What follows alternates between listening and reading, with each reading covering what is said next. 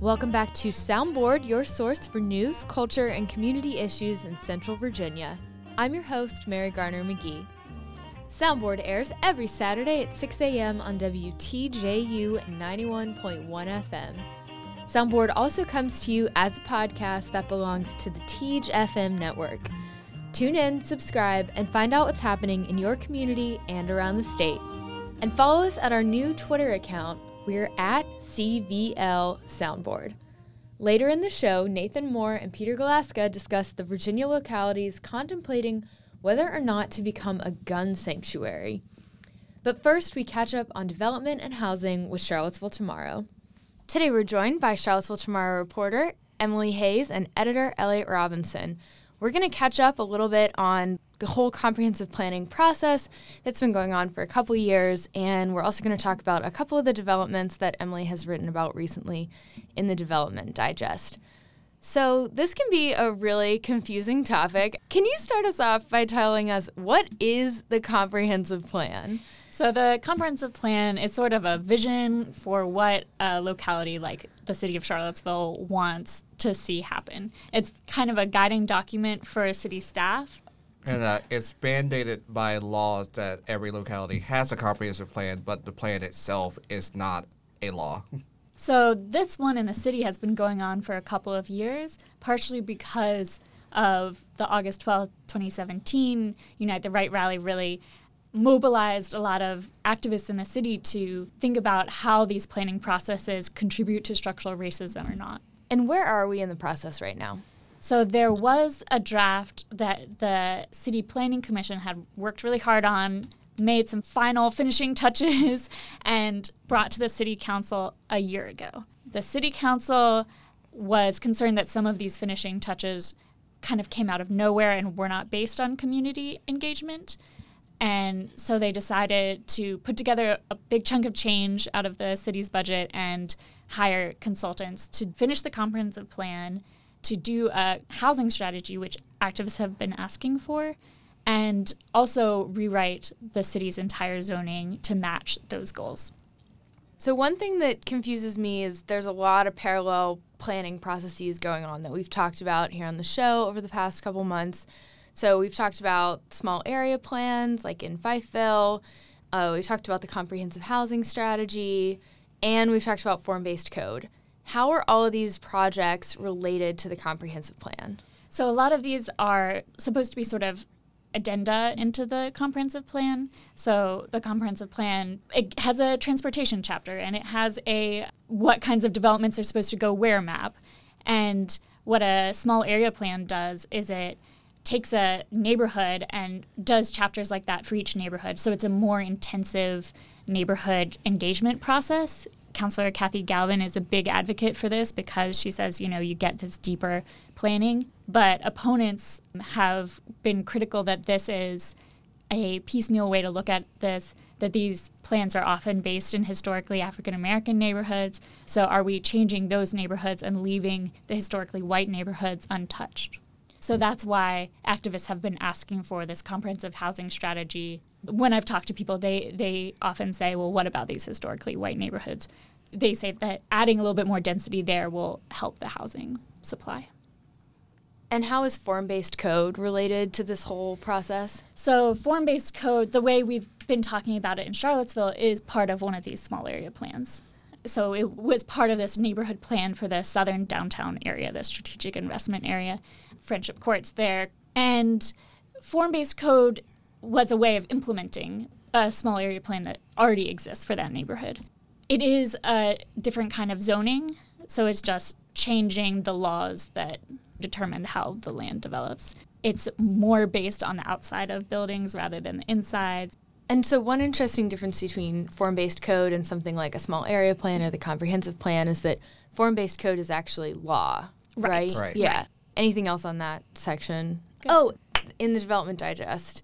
Oh, yeah. So the reason why we're talking about this is that the city has chosen consultants to do this huge, comprehensive plan update, housing update, and the zoning update. And that firm is Roadside and Harwell. They're based out of D.C. and New York, but they've worked in Charlottesville before. And Their proposal takes the city through a 25-month process. First, they would work on the housing strategy as they update the comprehensive plan. The comprehensive plan would be some final months after the housing strategy, and then the zoning update would take place after that. And throughout, they really focus on community engagement and the kind of community engagement that activists are hoping will focus more on marginalized groups than maybe some of these meetings and things have in the past. It will be really interesting as they're working on this and having that engagement factor. Jordy Yeager is working on the Racial Governance Project. He's doing a very, very deep dive into all of our court records. When I saw him earlier this week, he had gotten a stack from the courthouse, and he's looking for phrases that are restricting what types of people could live in certain neighborhoods, and then he's plotting those out on a map, and then he's going to compare that to our zoning map. One of his hypotheses is that in some ways intentionally, in some ways unintentionally, our current zoning was perpetuating some of the housing segregation that we had in the past. He's actively seeking people who would like to volunteer to help them crunch all of this data and get it into the system so they can create that map. Right, it's a low barrier. You don't have to have any computer knowledge, really, to get involved. And where would people go to get involved? mappingcville.com. So residential density was a big issue in the city council elections this year. What does the draft comprehensive plan that has now been passed to the consultant say about where the city will allow apartment buildings versus single-family homes, attached units?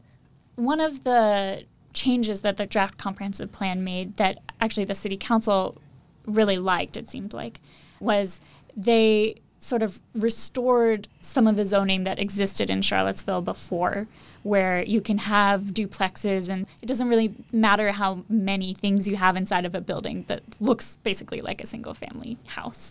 So it's adding in that small scale way to have a little bit more affordable housing because it's smaller, it's more affordable to more people. And what do community members think about this proposal? So far, I haven't heard anything negative.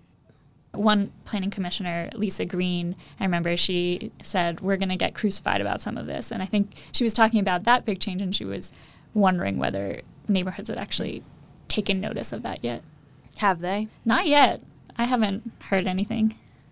Another aspect of this was trying to incorporate a little bit more of the small-scale cafes and things into these neighborhoods. It sort of brings back the kind of neighborhood-focused, neighborhood-feeling areas that used to exist before zoning. So your recent development digest had a couple really different housing development proposals. Let's go through a couple of them and talk about how they're related to the city's vision for housing development.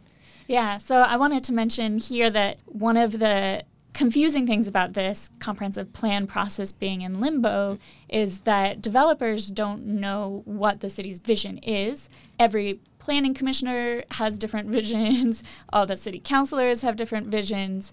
So even me I watch all of their decisions. Sometimes I don't know why they make what decisions they make. The commission sometimes still acts on what they wanted from the comprehensive plan, even though it hasn't been passed, and then just let city council figure it out.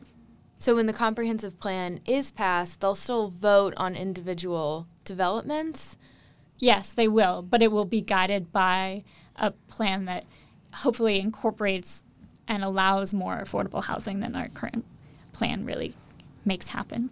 Okay, first example. The city council started to deny a special use permit for the proposed 9-story building on the Artful Lodger site downtown. The applicant then asked for a deferral, and the council granted it. First, can you kind of tell us a little bit about what happened at that city council meeting, what this development is like?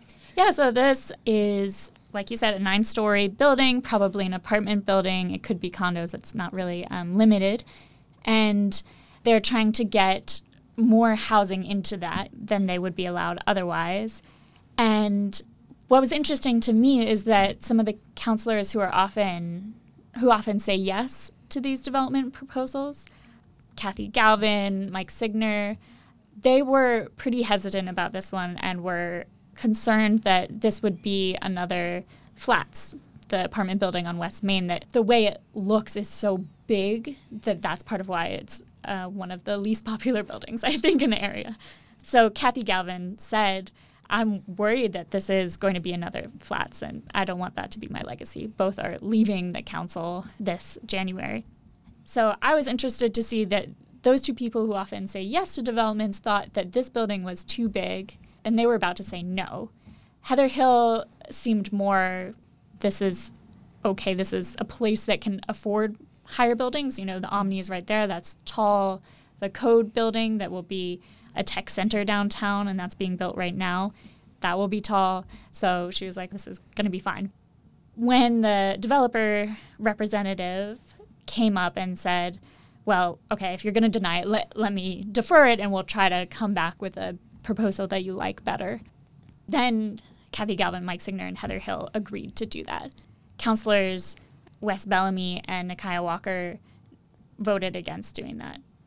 So based on the history of this developer, Heirloom Development, which did 600 West Main, that many people have noticed has very, very high rents. And this developer is originally from New York and still lives part of the time in New York, and some people think that those prices are a little bit more comparable to New York prices than here, but they are getting sold, or leased.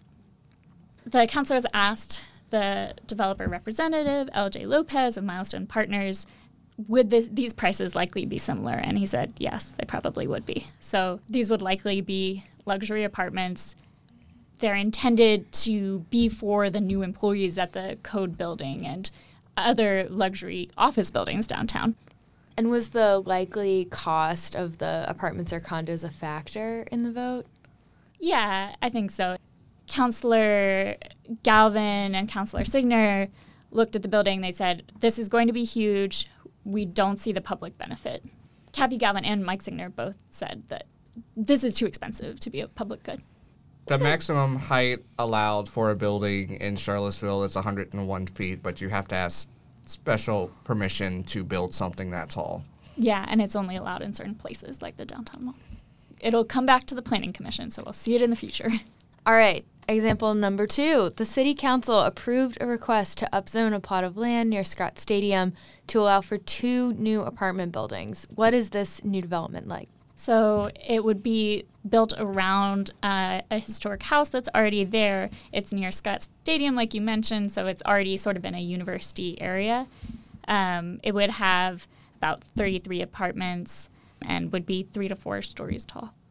There's an affordability requirement for it because of the rezoning, and so it would either be 15% on site, 15% of the floor area, or 5 affordable units somewhere else.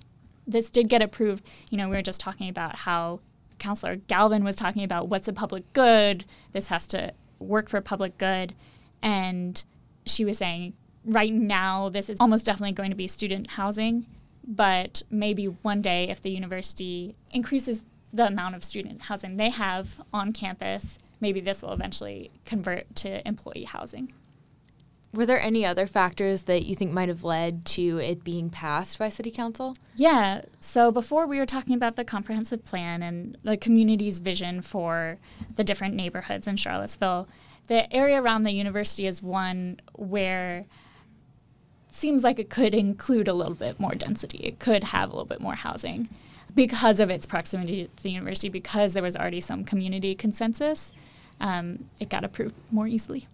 All right, last housing example. The City Council considered a draft plan for Star Hill neighborhood that would bring housing and Black-owned businesses back to Charlottesville's former Vinegar Hill neighborhood, which was raised during urban renewal. Can you tell us a little bit more about this development? So if you think of Preston Avenue, West Main Street, and McIntyre Road, which is that road that connects them, the Crossings is part of this neighborhood. It only actually has a little bit of housing. There are only a few houses there, and mostly it's a lot of this space that was carved out because of urban renewal. So that's why this new nonprofit, New Hill Development Corporation, decided to do their first small area plan, their first efforts really in Charlottesville. So in addition to the couple of houses and the Crossings, what's there right now? There's a huge chunk of land that's owned by the city called City Yard. This is currently where their public works department is. And so this is one of the big reasons why they chose this area, because it's city owned. So if the city wanted to convert that into something that maybe serves different community desires, then this would be the place to do it. So they did this whole study about how many apartments could you put in based on some community feedback. You could put in some little houses for first-time homeowners. And they would also have an incubation space for some minority-owned businesses and some small retail space. One thing that is important to mention is this used to be a gas production plant. So there definitely is some pollution, contamination on the site, but so far it doesn't seem like it would be bad enough to prevent housing being there. And there are grants and things that you can use to fix the site up. So the city council still has to decide if would they sell the piece of land to the nonprofit? Would they give it to them? Yeah, I'm not sure that next step is so clearly defined. It's not clear that the city does want to give up that land at all. So they're just considering it. They're just considering it, and that same study could be applied to some of the parking lots that are there. There's the Staples parking lot and the Staples building, and that area could be redone in a similar way. One really interesting thing about this plan is they got in this heavyweight partner for the plan, the Local Initiative Support Corporation. This is a huge national organization that deals in billions of dollars. And they're focused on revitalizing neighborhoods based on community-run organization. They come in and just provide expertise and money for what the community wants. It was huge that this nonprofit was able to get LISC as a partner, and they do raise all this money, so it really makes, especially some of the smaller things about how to improve the Jefferson School African American Heritage Center, which is right there, maybe reconnect that area to the downtown mall. All of that seems more possible because of this heavyweight partner. One thing that I think is really interesting to point out is this is one of the many small area plan processes going on, but it's different in that this organization is run by two African-American entrepreneurs, especially one, Yolanda Harrell.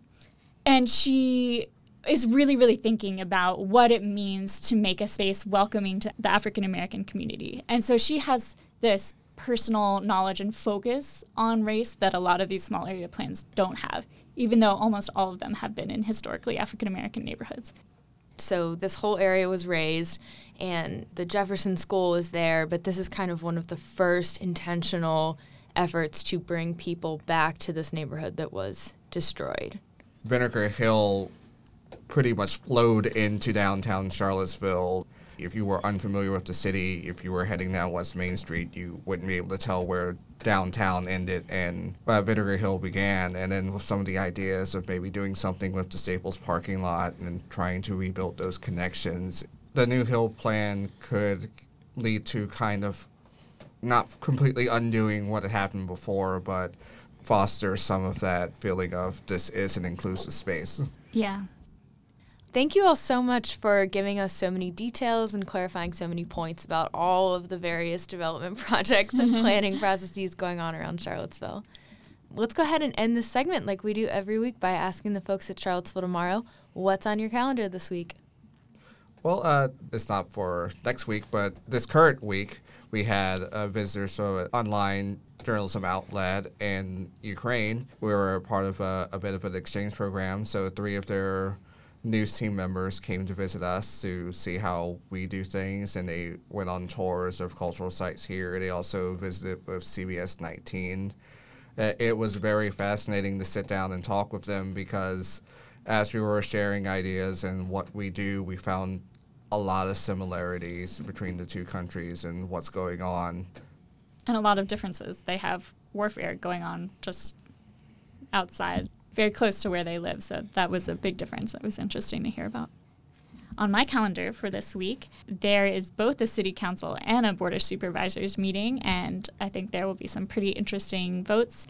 I think the county is going to talk about their scooter policy. They currently don't have one, but the General Assembly forced them to create one, so we'll see what that ends up being.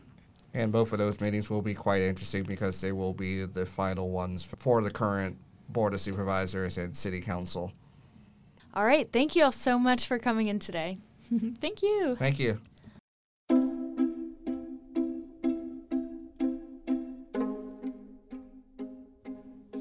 Emily Hayes is a reporter covering housing and development for Charlottesville Tomorrow. Elliot Robinson is the editor. You're listening to Soundboard here on WTJU 91.1 FM and the Teej FM network. WTJU and Teej FM are both a service of the University of Virginia. However, opinions expressed on this show are not the positions of the University of Virginia.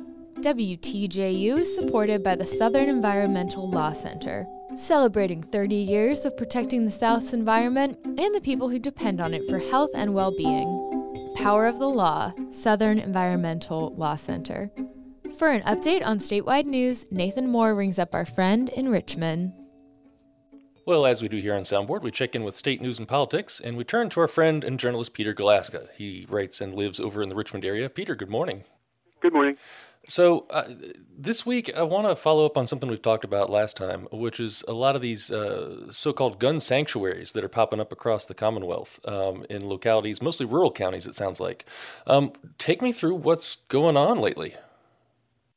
Well, actually, the gun sanctuary situation would be that if the General Assembly, now soon to be controlled by Democrats, passes significant gun control legislation, that localities will just refuse to enforce it or have some kind of statement about concern. And it started in rural areas, and it's been led by a group, the Virginia Citizens Defense League, which is a pro-gun anti-regulation lobby. It started in the rural areas, but now it's really spreading. It started in a few counties and in the south side and mountain areas, and now it's gone to 70 localities, and it's gone beyond, say, rural areas and small towns to large suburban counties. And, for example, this week in the Richmond area, boards of supervisors in Hanover, Henrico, and Chesterfield counties all considered some kind of resolution. The meetings were swarmed with people, both sides of them, and at some points fire marshals had to prevent people from going into the chambers because they were too overcrowded. Hanover and Henrico passed some kind of modified measures about second right sanctuaries, although they didn't use the word sanctuary, and Chesterfield refused to do so. This is really becoming quite a phenomenon, and so we'll have to see what happens next. So you mentioned the group that has been organizing some of these. Tell me more about who this is. Where's their funding coming from? Who are they supported by? Well, I'm not sure where their funding is coming from. I would assume it would come from the National Rifle Association, but it's sort of, they were considered sort of a fringe group. They would show up at various political exhibits and conventions with "Gun Save Lives" buttons and things like that. But they really have hit a nerve. And what worries me a little bit, or concerns me, is that they seem to be tapping some of the Trumpian fervor that's around, especially now that impeachment is going forward, that people really are kind of collecting a lot of emotions and partisan ideas and pushing them into some dangerous areas. Well, there's something about the people flooding into these public meetings that I think is worth remarking on. It is exclusively white people, right? And mostly older ones. For the most part, it is. I don't know if it's exactly white people, but that they're basically, they are basically kind of, it's not a very diverse crowd at all. Yeah. There's another little bit to this. I mean, it's based, there is kind of a legal theory they're basing this on, and it's kind of like a weird, fringy, scary legal theory that the sheriff is essentially the guy who runs the show in a county no matter what. Up to and including nullification, like going full John Calhoun on us here. Right, exactly.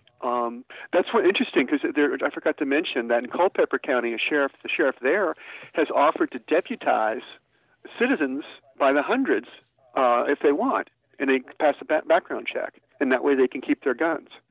That's exactly like the Calhoun thing. I mean, and that, of course, led to the Civil War. Right. I mean, it's there's the policies themselves, which, all right, how much they're going to back it up or not, I don't know. But there's some really, to me, scary undercurrents behind some of this. Absolutely. And, I mean, I don't think, one of the reasons, like when Barack Obama was becoming president, you had the run on gun shops, it just did not have the same kind of evil, nasty, toxic atmosphere that this does. And I think you can lay this on Donald Trump. All right, well, let's move on to another topic for today. We always talk about energy and environment because it's kind of a big deal around here. Governor Northam, Ralph Northam, has a budget proposal for this year, and in it, he has suggested a lot more funding priority for things like Chesapeake Bay cleanup and other sort of environmental efforts. Take me through some of what's in there. Yeah. Well, Northam is suggesting, as part of his budget over 2 years, spending $733 million on a variety of new initiatives. And of this, about $400 billion over the next 5 or so years would improve water quality in the Chesapeake Bay, which had been improving and kind of took a setback in the last year or so. And that would help farmers. That would help, developers from having sediment runoff and build oyster beds and the like. One of the more significant things, I think, is that the idea would commit Virginia to the Regional Greenhouse Gas Initiative, which is sort of a carbon trading program that's operated mostly by a number of northeastern and mid-Atlantic states. That was approved this year in the General Assembly, but Republicans refused to fund it. That might change with the new Democratic General Assembly. And there are a number of things, the $10 million for local renewable energy, putting in Portsmouth Marine Terminal, which I used to live near, is a big, shipping port, and they would somehow improve that to handle offshore wind supply and logistics. So it's a very interesting proposal. Yeah, what's the kind of overarching takeaway from here? Well, it seems that with the Democrats coming into power, that Northam is going to really push through.